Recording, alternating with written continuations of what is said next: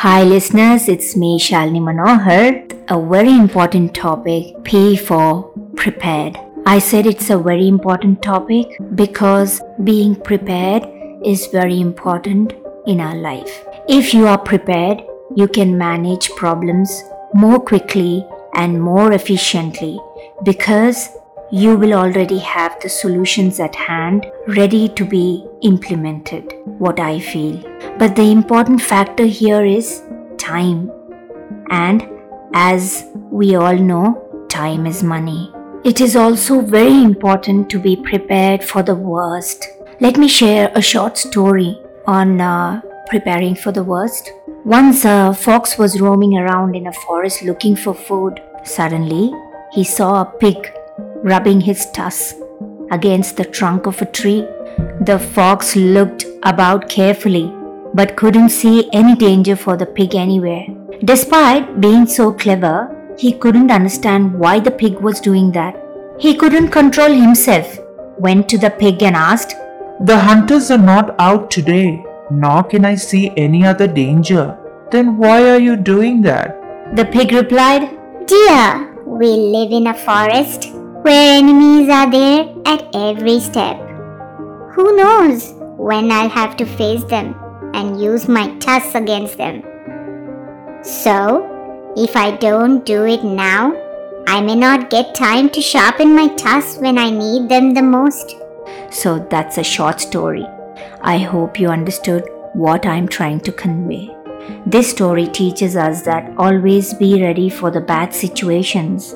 Preparation is not for the worst times. It's done daily. You need to prepare yourself daily. How to manage your house, how to plan and manage your kids' daily routine. Let us take an example of COVID-19. God has taught us how to prepare ourselves for the worst times. Preparing for your day, preparing your kids' education, preparing how to eat healthy food. I feel we need to understand the message which is sent by God and take it as a lesson and learn from these difficult times a lot. Even after being prepared for the worst times, it is really difficult for us to implement that preparation which we've made. I am not saying it's very easy for being prepared during the worst times. I know it is very difficult, but it makes us to simplify our work in a better way.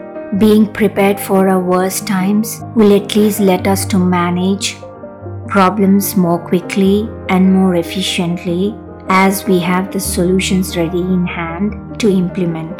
The best preparation for tomorrow is doing your best today, what I feel. It prevents poor performance.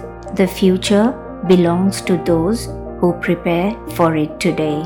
And confidence comes from being prepared. So there's no harm in hoping for the best as long as you are prepared for the worst. Thank you for listening. Catch you next time. This is Shalini Manohar signing off. Till then, take care and bye.